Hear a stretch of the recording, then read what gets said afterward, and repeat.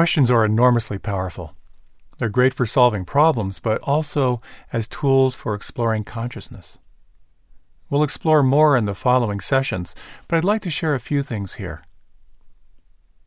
Deepak Chopra once said that he could determine someone's healing potential by asking them 2 questions. The first question, are you happy? The second question, do you enjoy what you do? And based on the response to those questions, he could determine whether someone had the potential to heal quickly or if they had some internal work to do to really mobilize their healing potential. Ramana Maharshi, the great sage of India, declared that you could determine your true nature by asking 2 powerful questions. The first question, who am I? The second question, what do I really, really want? Whether you are exploring questions as a way of solving problems, looking for solutions, or for spiritual inquiry, you'll find that bringing a sense of sincerity, exploring the experience that the inquiry evokes inside, and to stay present and to keep going in the questions will be very, very powerful. As we explore the keys to intuitive inquiry, it's helpful to acknowledge how the mind works. There's the realm of the linear rational mind, which serves to judge and compare and figure things out. I've noticed for myself, anytime I've felt deep intimacy, anytime I've felt the mystery of life, anytime I've found myself with a sense of heightened intuition, there are 3 factors that are not happening. I'm not comparing, I'm not judging, and I'm not trying to figure things out. I'm in more of an open flow state, outside the box of the linear rational mind.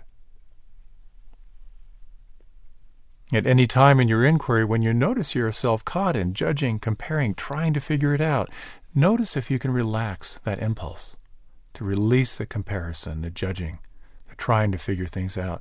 Come back to the aliveness of what's present in the here and now. Intuitive inquiry is only accessible in the here and now. It's also helpful to look at how we process information. Some of us are visual, and there's some amazing visual intuitives. I think of William Blake as kind of the classic example. William Blake's art, his writing, his poetry, all of his artwork was simply trying to capture the fantastical visions that he saw. And Joan of Arc was the classic auditory intuitive. She heard the voices that became her guides. If you have ever worked with a powerful massage therapist or a hands-on healer and had that experience of lying down on the table and they put their hands right on that spot, you might ask them, how did you know to put your hands right there? And they might say, I don't know. It just felt right. So we process information visually. We see things. We picture things. We process things through the auditory channel, through sound, through memory, through words. And we process information through the kinesthetic channel, through what it feels like on the inside. We have access to all of these. We oftentimes will rely on one more than others, but we can develop all of them.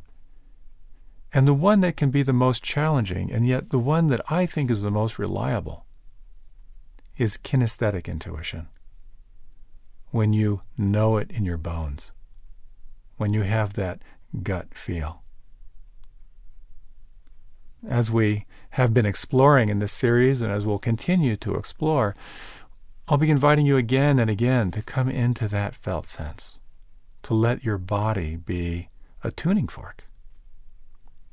It was a very curious statement that someone once said, that the body doesn't lie.